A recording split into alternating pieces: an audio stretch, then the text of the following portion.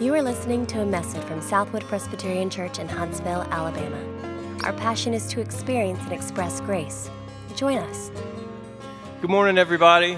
If I haven't had the chance to meet you, my name is Derrick Harris. I'm one of the pastors here, and I'm just going to go ahead and throw down that I am reeling from the events this past week. So you can pray for me.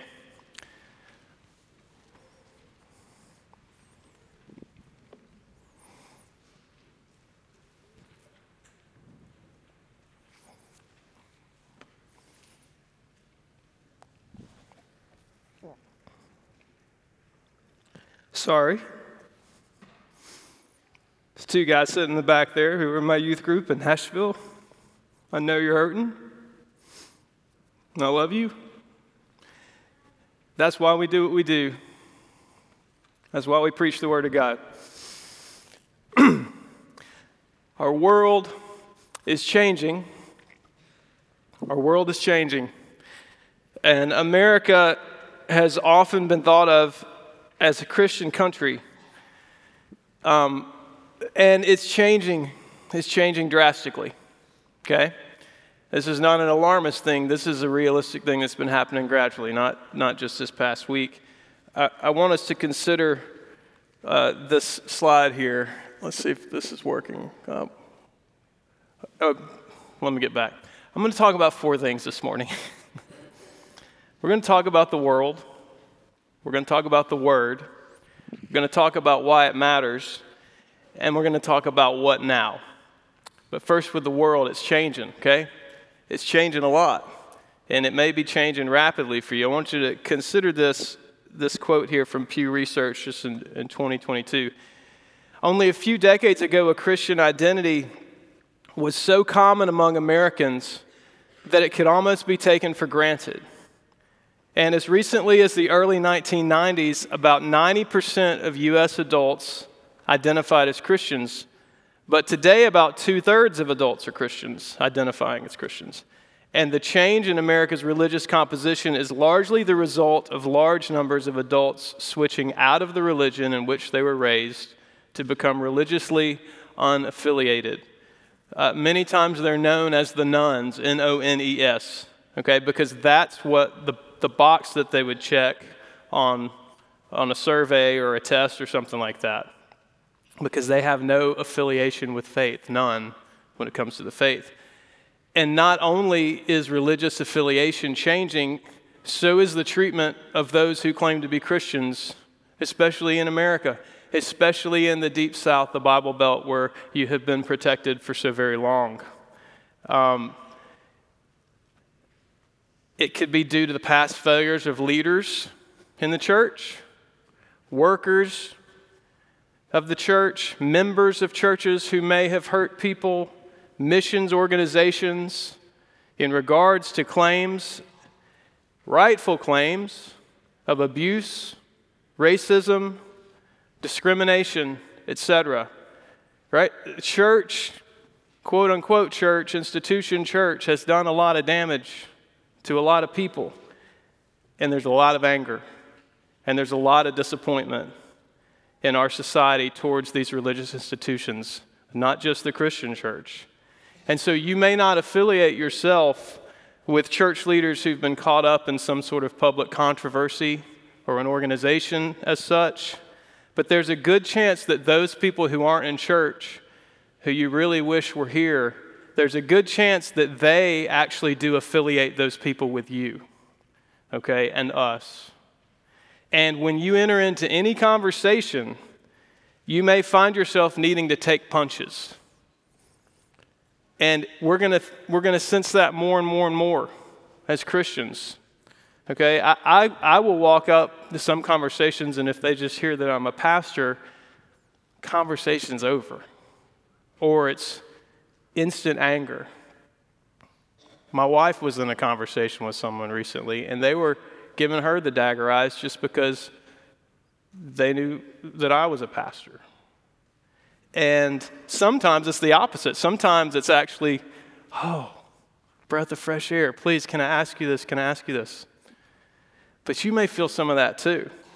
As followers of Christ in the West, we don't live in a Christian country anymore. We live in a post-Christian country.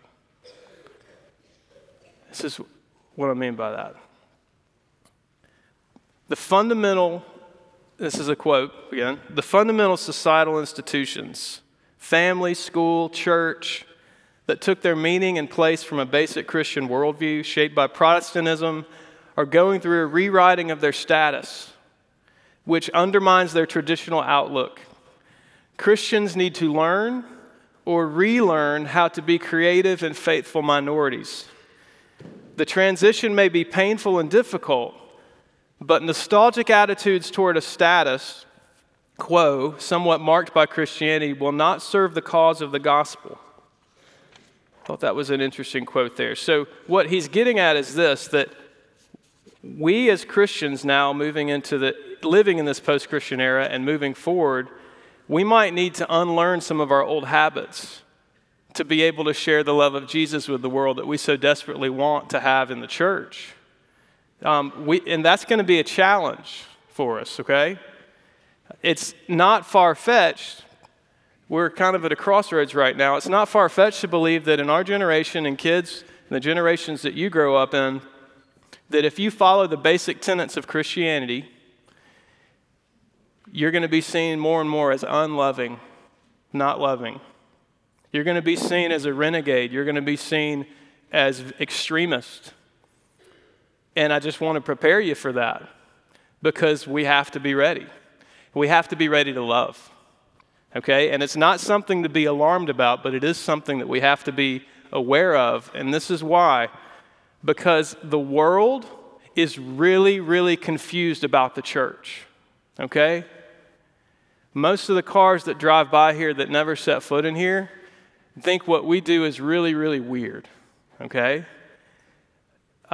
Recently was watching a documentary of the band U2, and they've rewritten the words to Sunday, Bloody Sunday to reflect more where the heart of what they've learned over the years is. And this is what they said. Here at the murder scene, the virus of fiction, reality TV, why so many mothers cry? Religion is the enemy of the Holy Spirit guide, and the battle just begun. Where's the victory Jesus won? You ever asked that question? That resonated with me. He was coming from a heart of the love of Christ and wanting to share it, but just creating that tension in those lyrics. The world's confused about the church, and the world is longing for the love of Jesus. And the culture is looking for an alternative to itself, not an echo of itself. So how are we as Christians supposed to behave and live within a world that doesn't understand us and is potentially hostile towards us? Well, remember, though it may appear more challenging to follow Jesus right now than it has in the years before in your life, it was also very difficult for those who followed Christ in the first century. And they left us some really, really good notes. The Word of God. So let's read that today, the Word. I'm going to open it up and read it from my Bible because I just like reading it from my Bible. Finally, all of you have unity of mind, sympathy, brotherly love, a tender heart, and a humble mind. Do not repay evil for evil or reviling for reviling, but on the contrary, bless. For to this you were called, that you may obtain a blessing. For whoever desires to love life and see good days, let him keep his tongue from evil and his lips from speaking deceit. Let him turn away from evil and do good. Let him seek peace and pursue it. For the eyes of the Lord are on the righteous, and his ears are open to their prayer. But the face of the Lord is against those who do evil. This is the word of the Lord. Thanks be to God. The grass withers and the flower fades, but the word of our God will stand forever. And it is what we need. It's what we need to learn, and it gives us the direction that we need. It's not changed. God's love hasn't changed. So a little bit about this. Are y'all familiar with the TV show Friday Night Lights? It's an older show. Coach Taylor, one of the great TV characters, he had this phrase that he would say, clear eyes, full heart, can't lose. Although I think he said full hearts. I think there was an S on it, but you know. Clear eyes, full hearts, can't lose. Well, this text that we just read, think of Coach Peter, okay? He's getting in our faces. He's helping us see how we're supposed to be playing this game to win. Now, let's start there with verse 8. He says, finally, all of you, have unity of mind, sympathy, brotherly love, a tender heart, and a humble mind. Now, notice he doesn't start by looking outside the huddle, right? Imagine him standing there, Coach Peter. He says, he's talking to the team, and he says, finally, all of you, right? Which means that he doesn't mean some of you, okay? What does all of you mean? Anybody? What does all of you mean? Everybody, okay? Every single one of us. And the idea here is that what he says after that is how Christ calls every single one of us who proclaim faith in Christ to live within the church, within the team, and also everywhere all the time. How many of you love the smell of coffee in the morning? Right. Some of you, I know there's some big coffee heads. If it's not coffee, maybe it's bacon, okay? If it's not bacon, maybe it's barbecue. If it's not barbecue, fill in the blank. Maybe it's candy. I don't know, sugar being made in cookies, something like that, right? And when you smell that smell, you ever woken up in the morning and you had that smell and you just feel like one of those cartoon characters that wants to float down to where the smell is coming from? It changes the environment. And when we live the way that Peter describes, we're not going to echo the culture. We're going to offer it the very thing that it needs, the aroma of God's grace. But that happens through Christ-centered community and relationships built on the foundation of the Word of God and Christ as the chief cornerstone. But grace is that aroma. I was talking with somebody about that this morning. Grace is the aroma. And what does Coach Peter say? He says, unity of mind, sympathy, brotherly love, tender heart, humble minds can't lose, okay? Think about this for a second. Unity of mind. Let's look at those phrases for a second. Unity of mind means literally live in harmony. Literally, though, be of the same mind, okay? That can only happen when we share the mind of Christ. Where do you find the mind of Christ? The Scriptures. And this is offered to us every day through the Scriptures, right? And through the fellowship of the Holy Spirit, God in you. Christ living in us in this inseparable union that happens through faith. So the unity of mind comes from the unity of the mind of Christ within us that we apply towards one another. And what does the sympathy mean? So when we live in harmony and we're of the same mind, then we can enter into the feelings of others, right? Sympathetic comes from a Greek word which means feeling with. And it's probably better signified by our English word empathy, okay?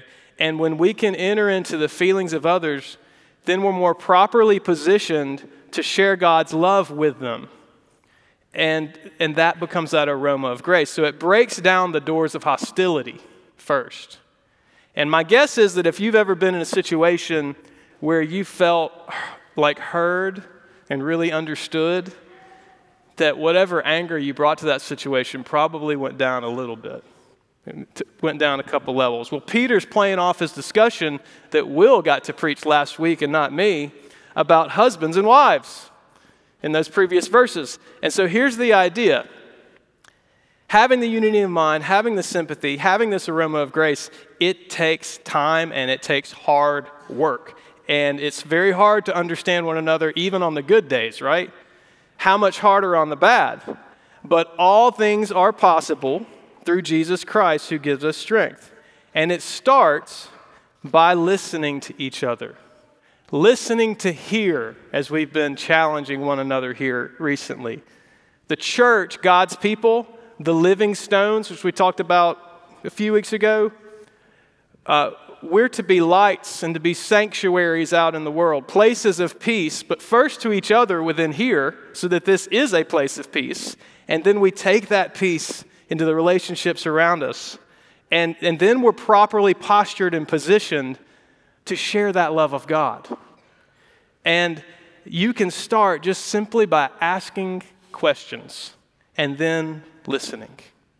Okay? Listening to love, listening to hear where the world is hurting.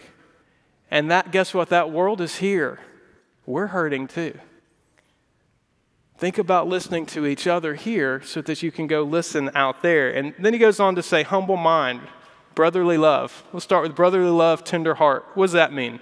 Being tender-hearted comes more naturally to some more than others, right? However difficult though that journey may be, the early Christians would have agreed on the fact that they were called to become tender-hearted no matter how difficult it was.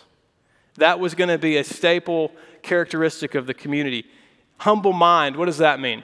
So humble mind actually ties together the three attitudes before it.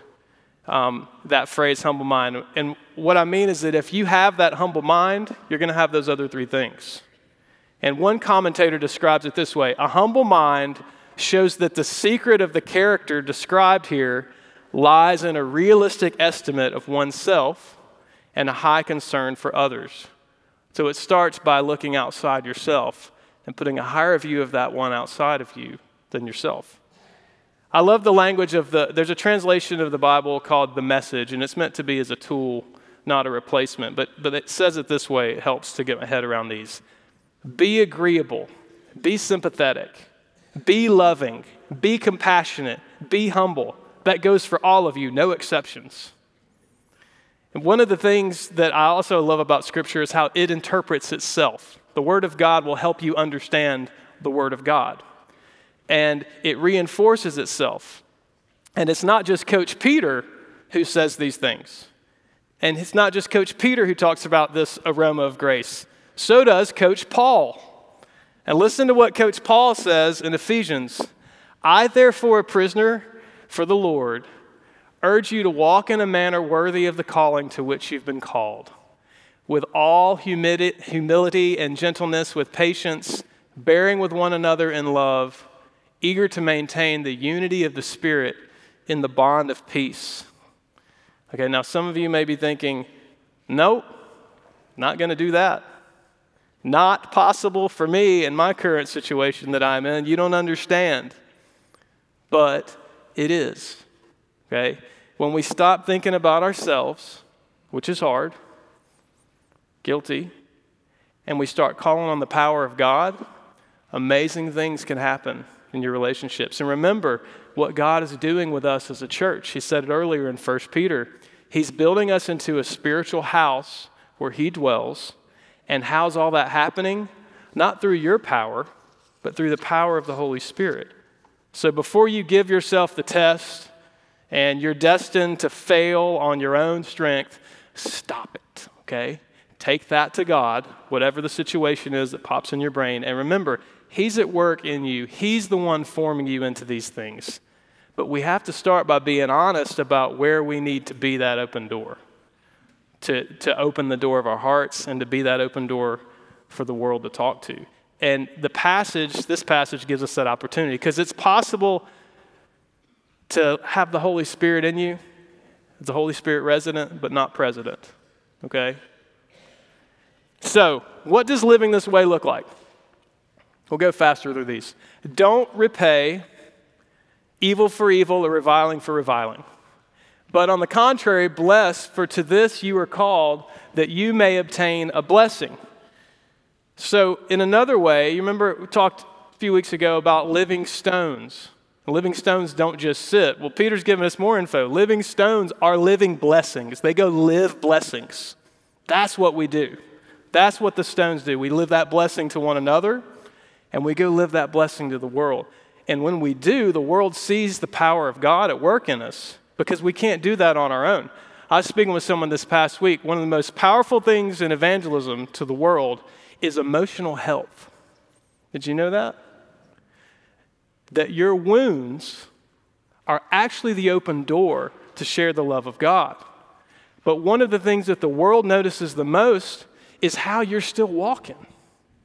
And so focusing on our own emotional health is one of the greatest steps towards evangelism because it's one of the greatest doorways to talk about where you found the healing. And the world notices that seems to be one of the number one things that makes us approachable or not approachable is, are you emotionally healthy? Because they're watching in this post-Christian world. But Peter says we're to bless in verse 9. So just like humble mind summed up verse 8, Peter uses that word blessed to sum up all of verses 8 and 9. All of these attitudes and virtues of the heart can be summed up in that one word, bless. And what does blessing mean? One commentator says this, I love this definition, the calling down of God's gracious power and love on all people, even those who wish to do us harm. Who does that sound like? Jesus, right? Blessing instead of cursing, praying for those who persecute, forgiving our debtors as we have been forgiven. And how can we do this? First, by opening the doors of darkness in our own hearts to the power of the light of the living God. And only you can open that door. I can't open that for you. Your neighbor can't open that for you, but you can. You can go and open that door to God right now. You can call on that resource and that power of the Holy Spirit available nowhere else than to God himself. And when you do, he's going to come in there and he's going to do some business in your heart and he's going to show you the relationships in your life that he's calling you to have an impact for him. And typically it's going to start with the ones that probably aren't that great. They're a mess. That's okay. I don't want that to scare you. That's the whole purpose of needing a Savior. You're a mess.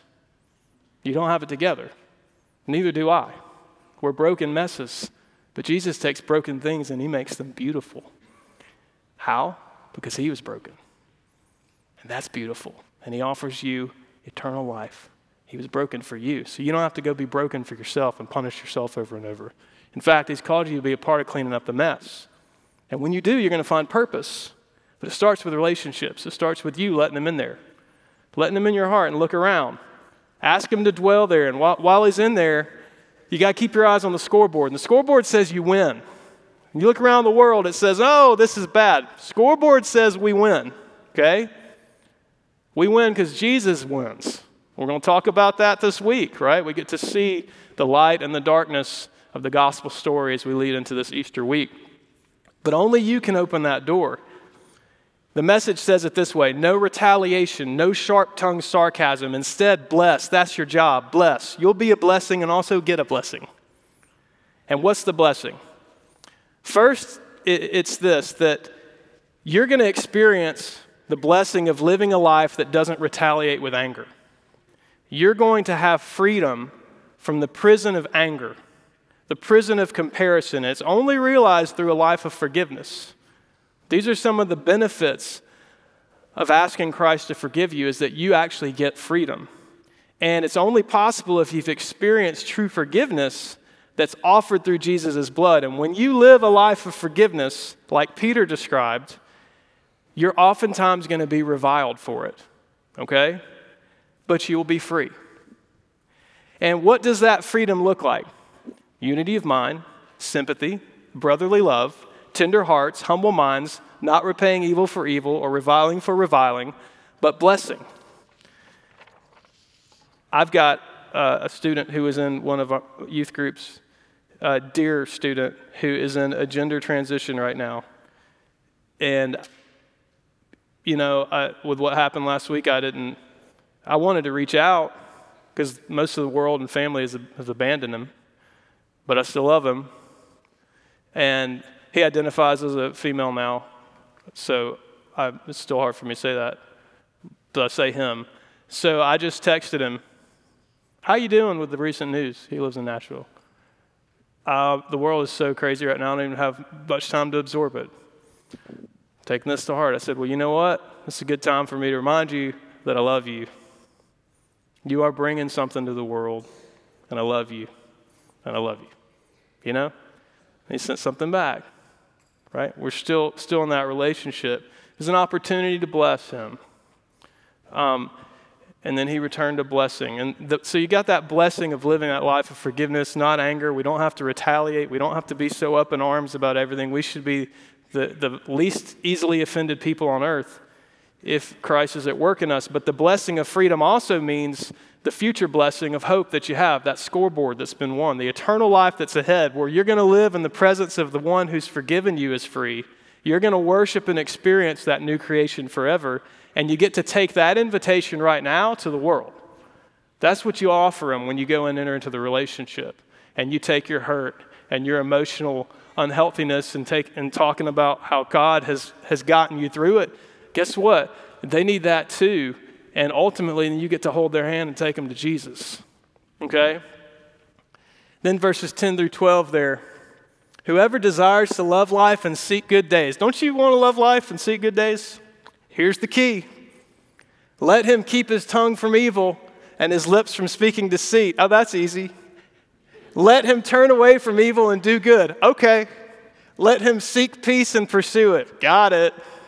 For the eyes of the Lord are on the righteous, and his ears are open to their prayer, but the face of the Lord is against those who do evil.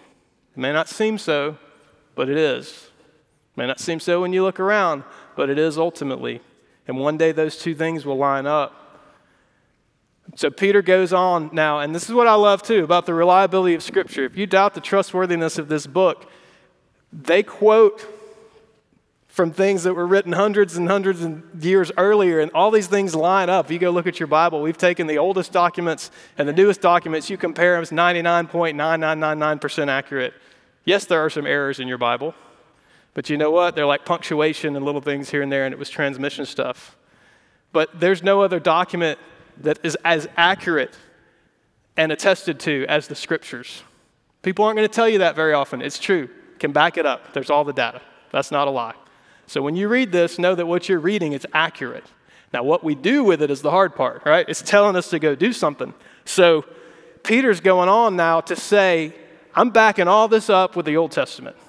Just like he did in chapter 2 about living stones. He backed it up with the Old Testament. And then he talked about the living stones. He quoted from Psalms. He's doing that again here because he's a human and he writes and he has similarities. So living stones are living blessings. So a life of blessing doesn't curse. It doesn't retaliate. It doesn't speak deceit. It doesn't pursue evil.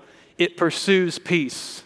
Does that describe you in your current relationships with other Christians? Does that describe you in your current relationships with those around you? It's hard, it's messy.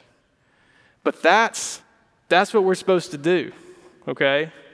Are you doing it?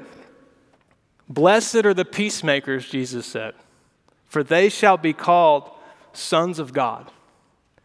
Where is the Lord's attentive ear and caring eyes? They're on the righteous, it says, okay? Well, who are the righteous? How do you get that? For our sake, he made him to be sin who knew no sin, so that in him we might become the righteousness of God. It's not us. It's foreign. It's an alien righteousness that's given to us by Jesus, and he paid the price for the gift on the cross. So if we confess our sins, he's faithful and just to forgive us our sins and to cleanse us from all unrighteousness, a.k.a. we become the righteous. And God's attentive eye and listening ear are always on the righteous. That's you if you have faith in Christ. He clothes you in his righteousness. So in these verses, this is really cool. Peter's quoting from Psalm 34, 12 through 16. And this was a psalm of thanks for God to deliver David. Remember, he was asking to be delivered from king of Gath, okay? Referred to as Abimelech in the title of that area of your Bible. So David was delivered from the king after he changed his behavior, is what it says. Now, do you remember how he changed his behavior to get out of there? He was trapped, so he tried to act like he was going insane. He just started, if you just started freaking out a little bit to scare somebody. He did that, and the king let him go free. So Peter's playing off that theme by quoting the psalm. And as Christians, when we live the way he describes, get this, lives of freedom in Christ, when we change our behavior, the world's going to think we've gone mad. But we are the ones who are set free. Isn't that beautiful? That's the blessing, that when we come to God, we're set free. Though his face is against the evildoer, his eyes are on the righteous. So to turn your face is to turn your back. Okay? We are called to repent and turn our back on evil and run to him. But how? There's only one place where God the Father turned his back on evil. And it was the evil of our sin. And this is why on the cross, Jesus bled. And he cried out, my God, why have you forsaken me? That's true justice. Why have you turned your back on me, God? It's a rhetorical question. It's because of us, and it's for us, so that we could have the blessing that Peter is speaking of in these verses, to be adopted as children of God, and then to invite others into the family. Who has access at all the times to the loving ear of King Jesus? Who always has access to the power of forgiveness? Who has always the future hope of heaven and eternity? Who possesses this knowledge, this power, and carries it around in their bodies? The church. Okay? Those who have been adopted as sons and daughters of the living God through faith in the sacrifice of Jesus and live this life of freedom in Christ.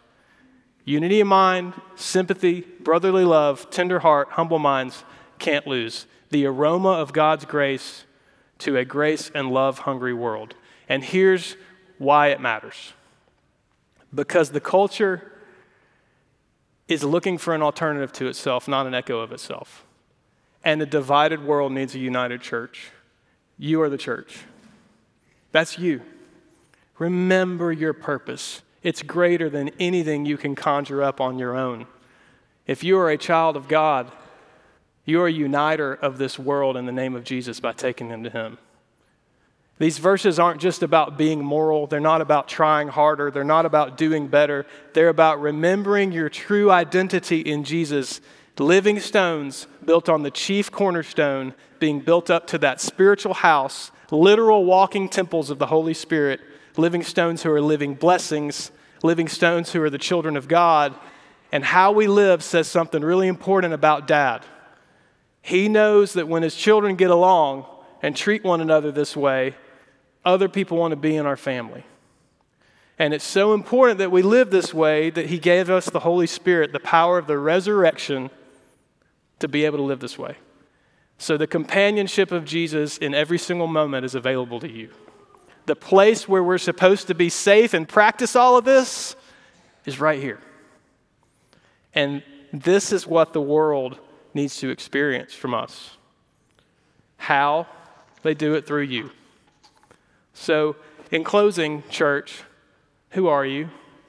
I love this quote. The church is a beloved family created by God and redeemed by the gospel, called to be the primary means by which God shows and tells his story of redemption in Jesus. And he tells it with your life. He tells it with your wounds. He tells it with all of the things that he's made you to be. And he's put you uniquely in one place to go share it with somebody else. So what do you do with that? I challenge you to look inside first, okay? Where do you need to open the doors of darkness in your heart to God today and let him walk around?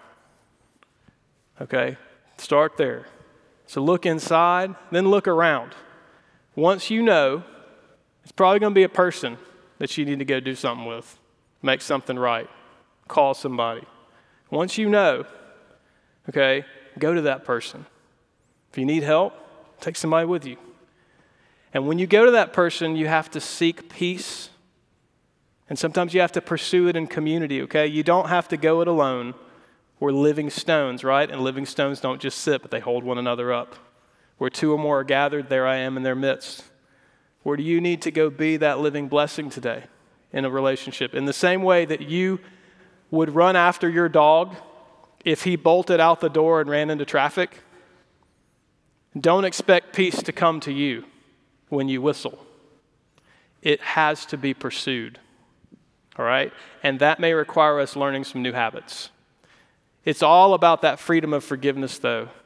So look inside, look around, and then go live a blessing. Seek that peace. It's all about that freedom. And without your brothers or sisters, you can't do it, okay? You just can't do it. So by the power of the Holy Spirit, though, at work in us, the church, you can go proclaim Jesus is alive to this whole world.